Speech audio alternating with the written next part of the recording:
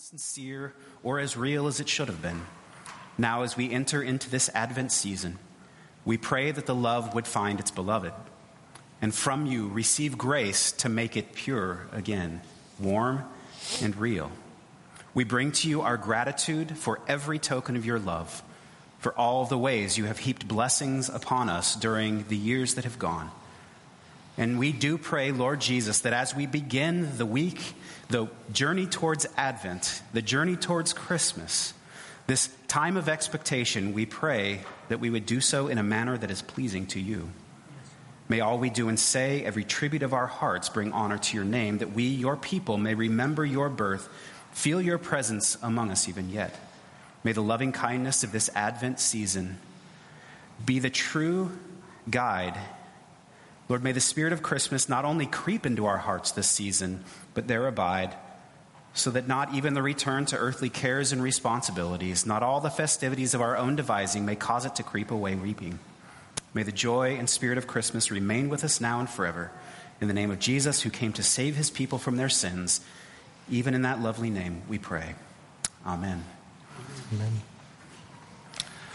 A couple of quick announcements before we really get started. First of all, in your bulletins, there are some important announcements, specifically some about this Advent season that we are kind of launching today, that will officially launch next Sunday. We'll be doing Advent things in Sunday school at 9 a.m. as well as in the service at 10:30. So be sure to join us for that. And there's also a notice of we are having a Christmas Eve service this year. Some of the details will be forthcoming, but for now, be sure to mark your calendars to be here on the evening of Christmas Eve. The evening of the eve of Christmas. And also, we have, like we had last year, these family Advent guides that are available for you and your families, regardless of what age you are. Some ways that you can be meeting with those loved ones around you, whether they are blood relatives or friends that are as close as family, to be journeying through Advent, all of us together, week by week with this family Advent guide. So there are some of these out on the table in the fellowship hall here, and we will have more available next week as well as we officially kick off Advent. So be sure to grab one of these on your way out or on your way in next week. And once again, as we say almost every week, there are prayer requests that are in your bulletin. There's a sheet of prayer requests and some very important people to us that we want to keep in our prayers at the front of our prayers throughout this next week. And now, I would like you to all stand. Even though our service is a little bit different, we still have our community life time, our community Q time, where we get to be in community with one another. So we have a question for you this morning to talk about: when do you decorate for Christmas? When do you decorate for Christmas? We won't judge, but when do you decorate for Christmas? Not last week.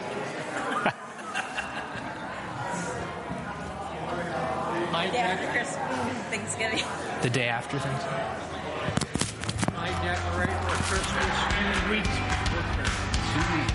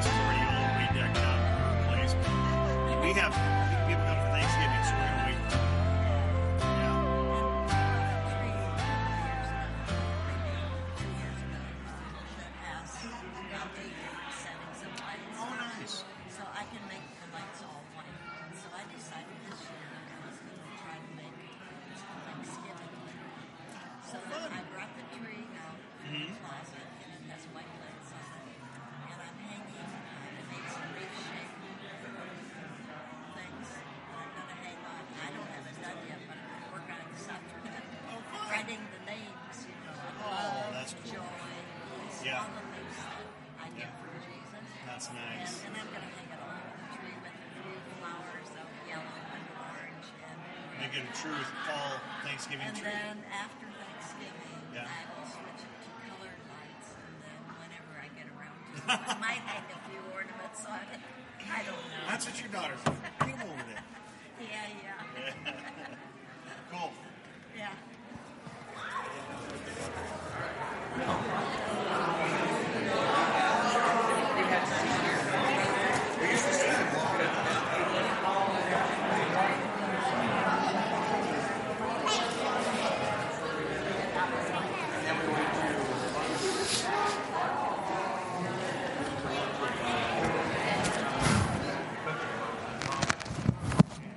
All right, you may be seated.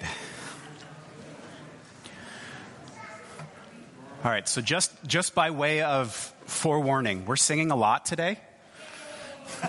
You may stand during the music, but you'll be up and down a whole lot if you do choose to do that, but that's your choice. But in general, we're going to be sitting. I will probably be sitting for most of the music, unless they tell me to stand up. I listen to them. I'm just putting it out there. Okay, so feel free to stand up during the songs. Feel free to do whatever you need to do during the songs, but there's a lot of them today, okay? All right. So, let me get to the right place in my...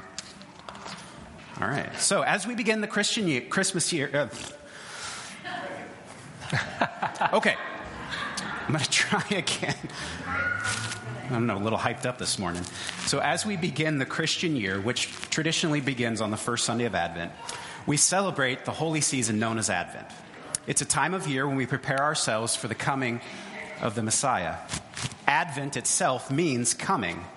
And so we celebrate these days of Advent in expectation and in preparation for Christ's arrival. Through the centuries, Christians have observed the time of waiting and expectation before celebrating the birth of the Savior at Christmas. The Advent season is a time for reflection and preparation, but its mood is joyful. Advent has been enriched by Christian tradition to reflect its distinctive Christian meaning. It proclaims the revelation of God's love as expressed in Christ's birth in the humble stable, his sacrificial death on the cross, and his victorious resurrection. It points to the hope of Christ coming again as the King of Kings and as the Lord of Lords. Advent makes innkeepers of us all, asking each of us to make room for the arrival of Christ the King.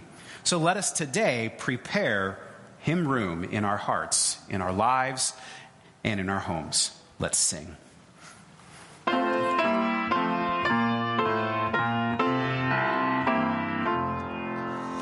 Come.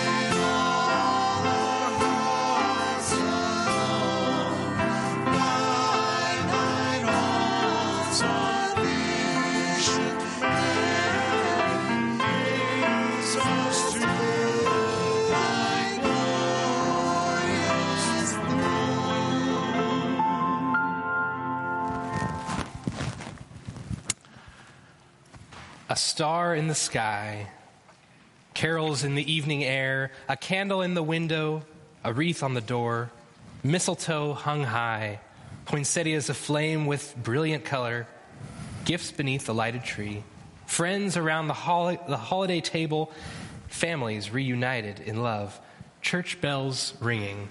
This is Christmas. Though similar to Christmas celebrations in other countries, we have our own traditions and our own flair, rich treasures of custom and tradition that are woven into a pattern with our own threads, giving to us the colorful pageantry of our Christmas celebration. Let us listen to the lessons of the years and the centuries, not just to impressions of the moment. The images of the present in the biblical story are often discouraging. War and hate, famine, epidemics, a Caesar on his throne, a Paul in prison, Christians being persecuted. But now, after the centuries, the Caesar is gone. Paul is a symbol of faith, and Jesus, the truth and the light, is reaching out to every nation. Let us, through the great traditions of our faith, join with the shepherds of Bethlehem, the wise men from the east, and the seekers throughout the ages to welcome the one who came at Christmas. Let us at Christmastide bring our gifts to him, and may the message of our songs be glory to God in the highest, peace and goodwill to peoples everywhere.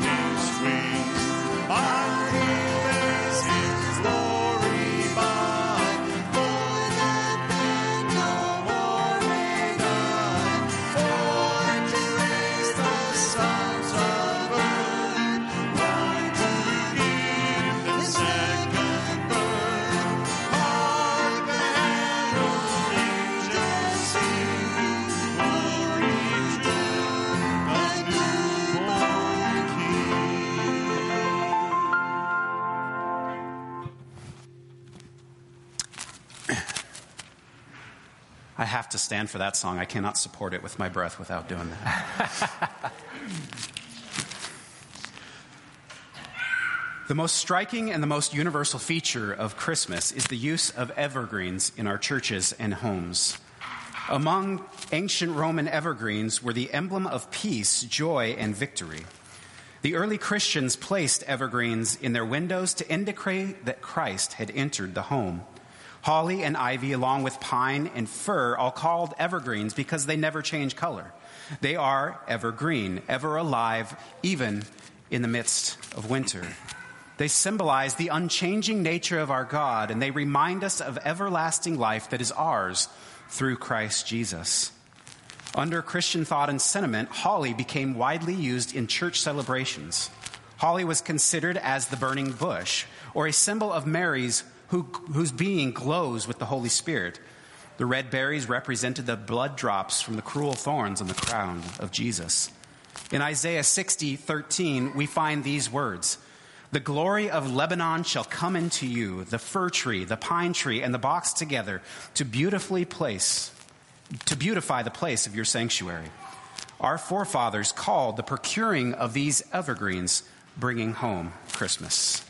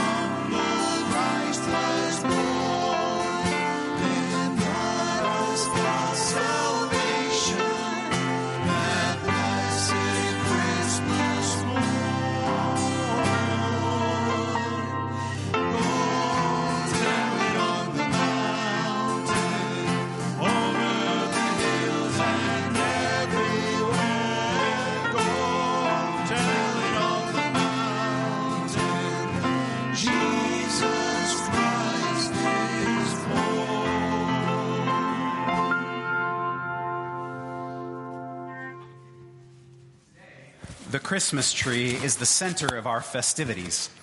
Glittering with lights and ornaments, it is part of the beauty and the meaning of the Christmas season. There are several legends and stories about the Christmas tree.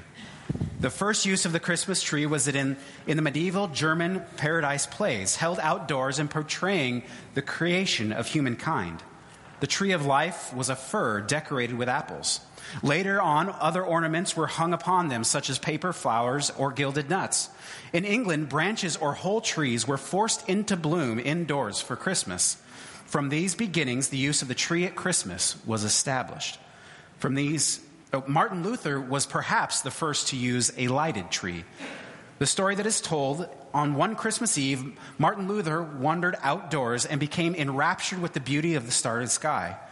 Its brilliance and its loveliness led him to reflect on the glory of the first Christmas Eve, as seen in Bethlehem's radiant skies.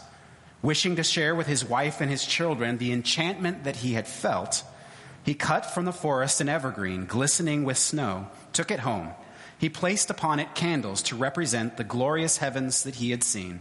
The use of lighted tree spread to all of Europe, then to America, and came to regard it as a central ornament of Christmas.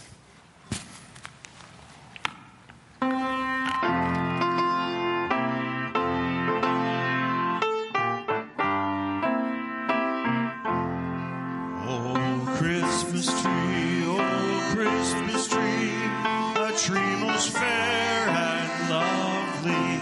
Oh, Christmas tree, oh, Christmas tree, a tree most fair and lovely.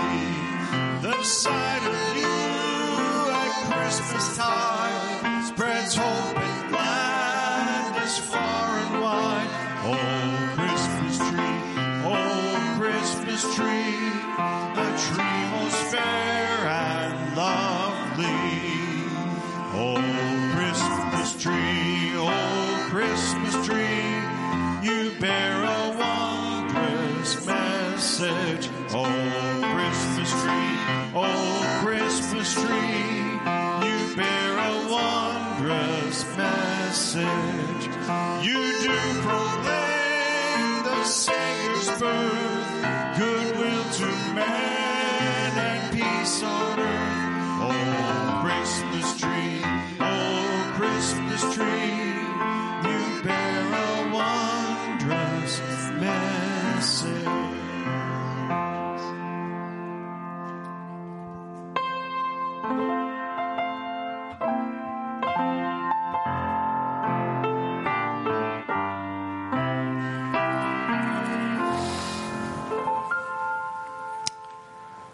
Most Christmas greenery reflects European traditions, but one colorful plant, which looks like a flaming star, the poinsettia, is a native to the American continent.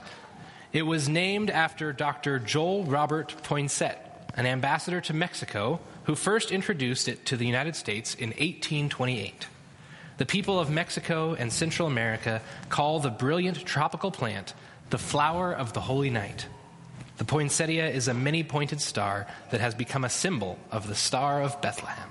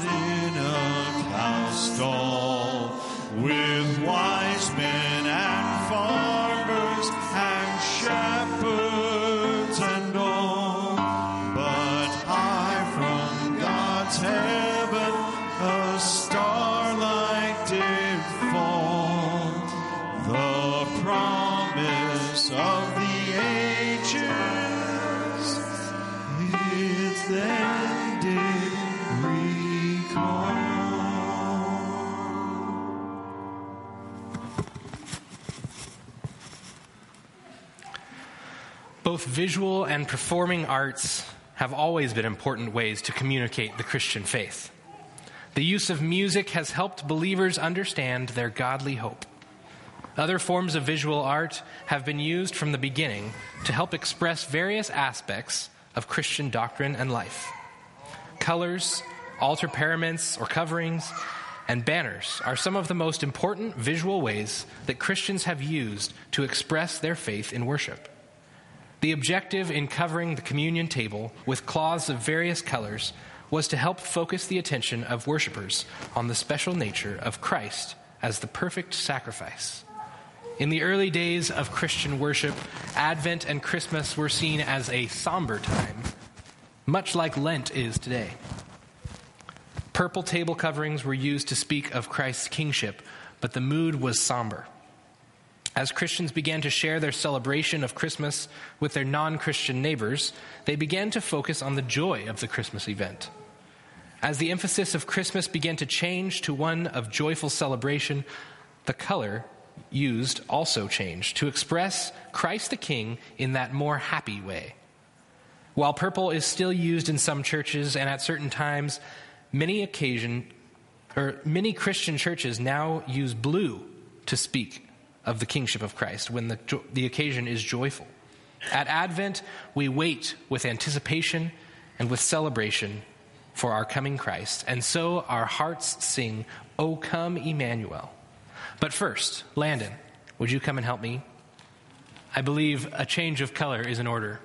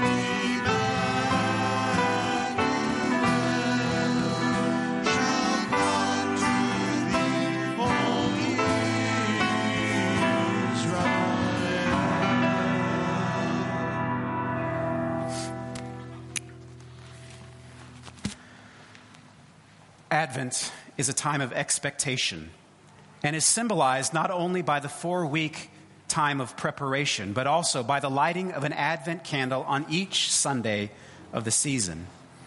The flame in each new candle reminds us, the worshipers, that something is happening, and yet something still more is to come. The candles are arranged in a circle to remind us of the continuous power of God, which knows neither beginning nor end. There is also symbolism in the colors of the candle. The 3 purple candles symbolize the coming of Christ from the royal line of David. He is the coming King of Kings as well as the Prince of Peace. The pink candle is to be lighted on the 3rd Sunday of the Advent season. This candle represents joy. The large white candle in the center is known as the Christ candle and points to Jesus as the Christ, the light of the world. A progression is noted in the lighting of the candles of the Advent wreath each Sunday. Each candle symbolizes various aspects of our waiting experience. The culmination of the season comes as we light the Christ candle on Christmas Eve. We join the rejoicing that the promise long ago has been fulfilled.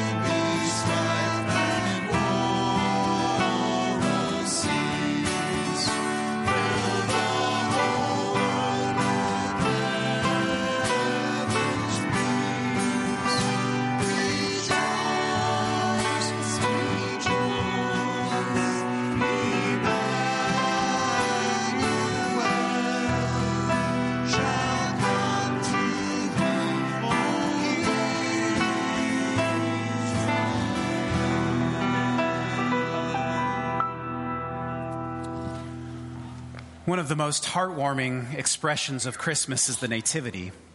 The Nativity speaks of the mystery of God's wisdom, why God chose to send his Son into our world as a baby of humble birth, born in common surroundings we do not know.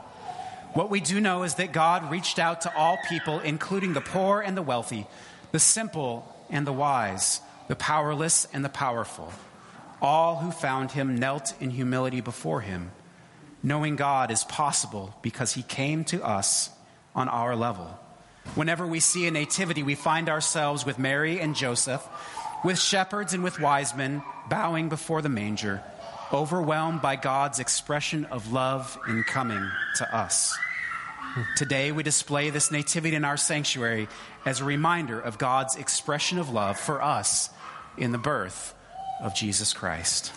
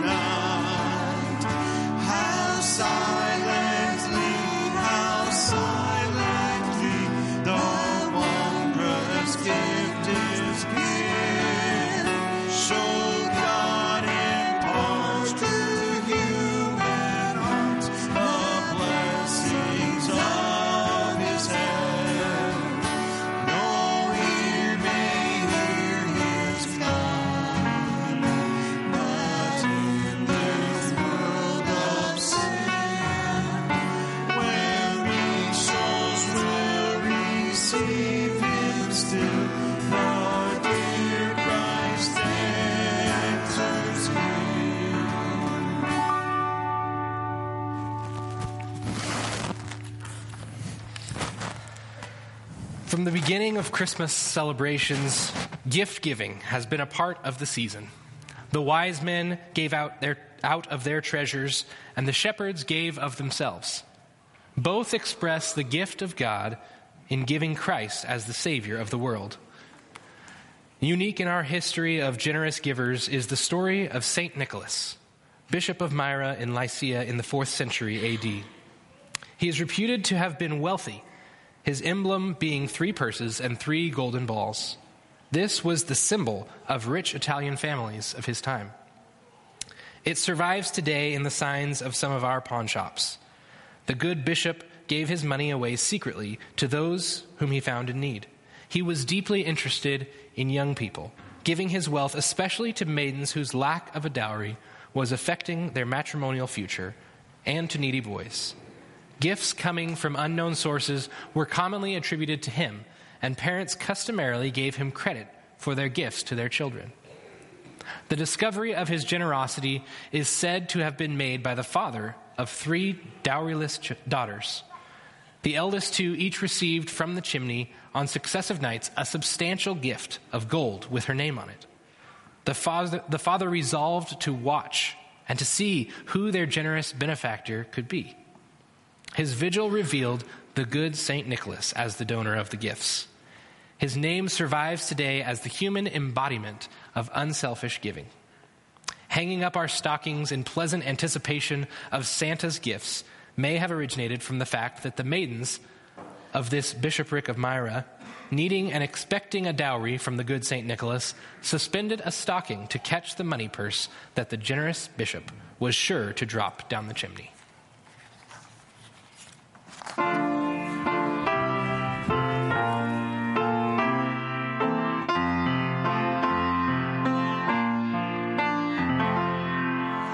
We 3 kings of Orient are, bearing gifts we traverse afar.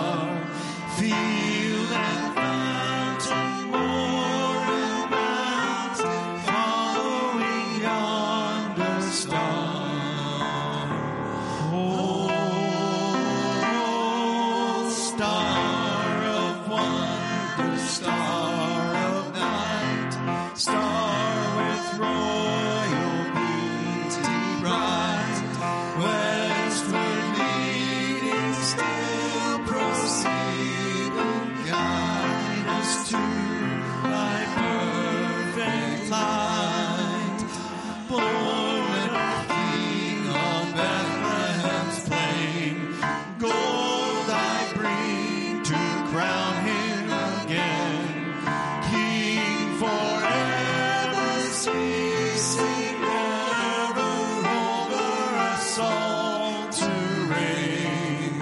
Oh, star of wonder, star of night, star with royal beauty bright, westward leading, still proceeding, guide us to thy perfect light.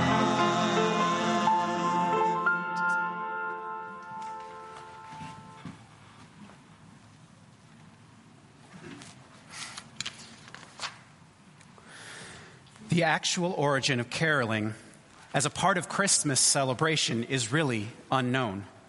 Several countries have claimed to be the birthplace of the custom. From the first, music of some kind was part of the church festivals in honor of the birth of Jesus. We know that caroling existed in Germany in the 15th century because Martin Luther wrote that when Christmas was celebrated, he went with others from house to house and village to village, singing popular Christmas carols. We could safely assume that caroling was first done by the choir of angels who sang glory to God in the highest, and on earth peace and goodwill to all people. Joy to the world, the Lord is come. Let earth Receive her King. Let every heart prepare him room. And heaven and nature sing. And heaven and nature sing. And heaven and nature sing. Joy to the world, the Savior reigns. Let men their songs employ, while fields and floods, rocks, hills, and plains repeat the sounding joy, repeat the sounding joy, repeat, repeat the sounding joy. He rules the world with truth and grace that makes the nations prove the glories of his righteousness and wonders of his love, and wonders of his love, and wonders of his love.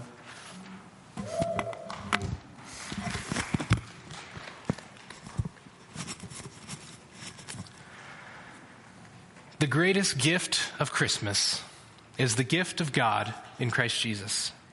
All that we do at this holiday season points to that expression of holy love. Christ came as a babe in Bethlehem, God's gift at Christmas. As Christians, we seek to pass on our heritage to our children and to those who, by faith in Christ, become part of the family of God. It is through the work of the Holy Spirit in your life and in my life that the gift goes on. And it is always fitting, but particularly at this time of year, that we celebrate together our hope and our common faith in Jesus Christ.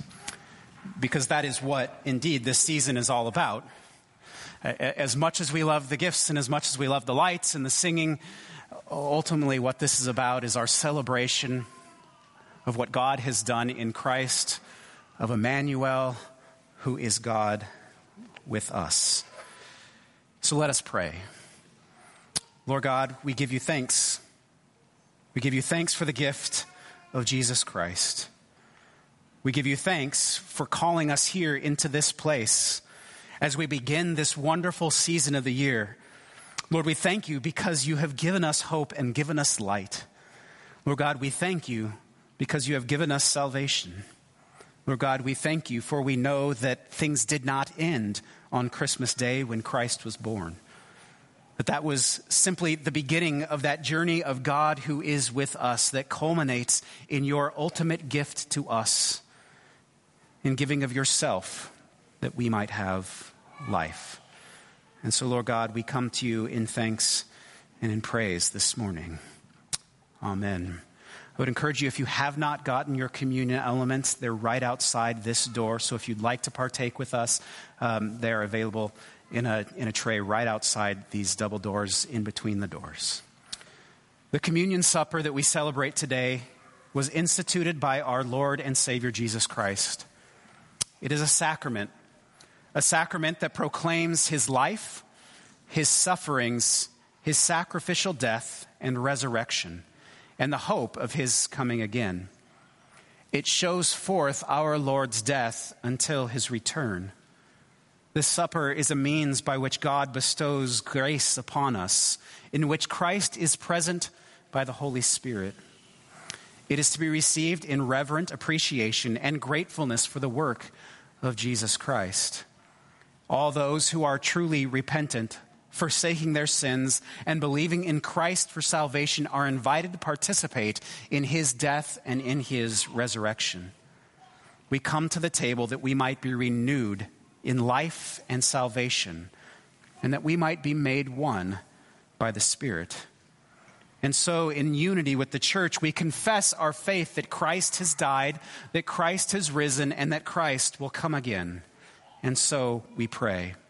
Holy God, we gather at this, your table, in the name of your Son, Jesus Christ, who by your Spirit was anointed to preach good news to the poor, to proclaim release to the captives, and to set at liberty those who are oppressed. Christ healed the sick. He fed the hungry. He ate with sinners and established the new covenant for the forgiveness of sins. We live in the hope, Lord God, of his coming again.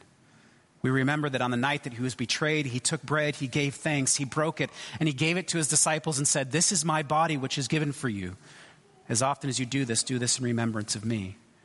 And likewise, when the supper was over, he took the cup, he gave thanks, he gave it to his disciples, and he said, "Drink from it, all of you. This is my blood of the covenant, which is poured out for many for the forgiveness of sins. Do this in remembrance of me." Through Jesus Christ our Lord. Amen.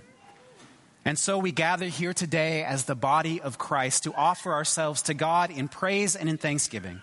Lord God, we pray that you would pour out your Holy Spirit upon these, your gifts, that you might make for them by the power of your Spirit to be for us the body of Christ, that we might be for the world the body of Christ who was redeemed by his blood. Pour out your Spirit and make us one in Christ, one with each other, and one in the ministry of Christ to all the world until Christ comes in final victory. In the name of the Father, and the Son, and the Holy Spirit. Amen. And now I'd ask is that you would join me as the Savior has taught us, praying the Lord's Prayer together. Let us pray. Our Father, who is in heaven, hallowed be your name. Your kingdom come, your will be done, on earth as it is in heaven. Give us this day our daily bread, and forgive us our sins as we forgive those who sin against us. And lead us not into temptation, but deliver us from evil. For yours is the kingdom and the power and the glory forever and ever. Amen. This is the body of our Lord Jesus Christ, which is broken for you. May it preserve you blameless until the everlasting life. Take, eat in remembrance of Christ, who died for you, and be thankful.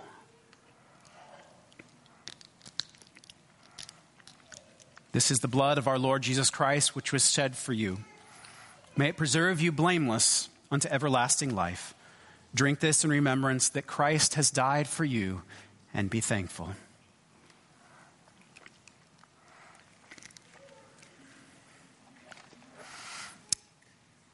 As we go today, I pray that you will go with the joy of our Lord's birth, his life, his death, and his resurrection on your hearts.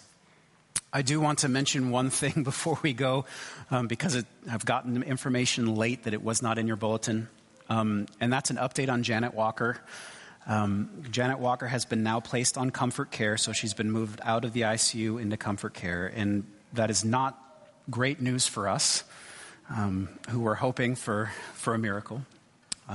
There's still time. God may still do yet something. But I bring that up this morning so that we can be in prayer for Ray, who obviously is taking this very difficultly, very hard. for Janet and Ray's children, Mark Walker and his wife Jennifer, and Karen and his wife, or her husband, Jose. We really want to be in prayer for the family as they are kind of walking through this. They're still in Spokane, but we want to just keep them in our hearts and our minds as we go forward and as we think of the days that are going to be extremely hard for them the next couple of days. So let's be in prayer for that. Let's close with a word of prayer this morning. O God, you have caused on this world to shine with the illumination of your true light. You have given us your only begotten Son to take our nature upon himself, to reveal to us your glory and your grace. As you have given this gift of love, may we receive it in joy. Grant that we who are saved by your Spirit and by this gift be made your children by adoption and grace. May we be daily renewed by your Holy Spirit. Grant us, we pray, that as we have known the mystery of the light upon the earth, so too we may reflect that light in a darkened world through this same Jesus Christ our Lord, who lives and who reigns with you in the unity of the Holy Spirit, one God, now and forever. Amen. Would you please stand to receive the blessing? Now may the God who has called us to live in hope and in expectation go with you as you journey in faith towards the new future created by God's love that has dwelt and continues to dwell in us and among us. Go in his grace and go in his peace. You are dismissed. Go and serve the Lord.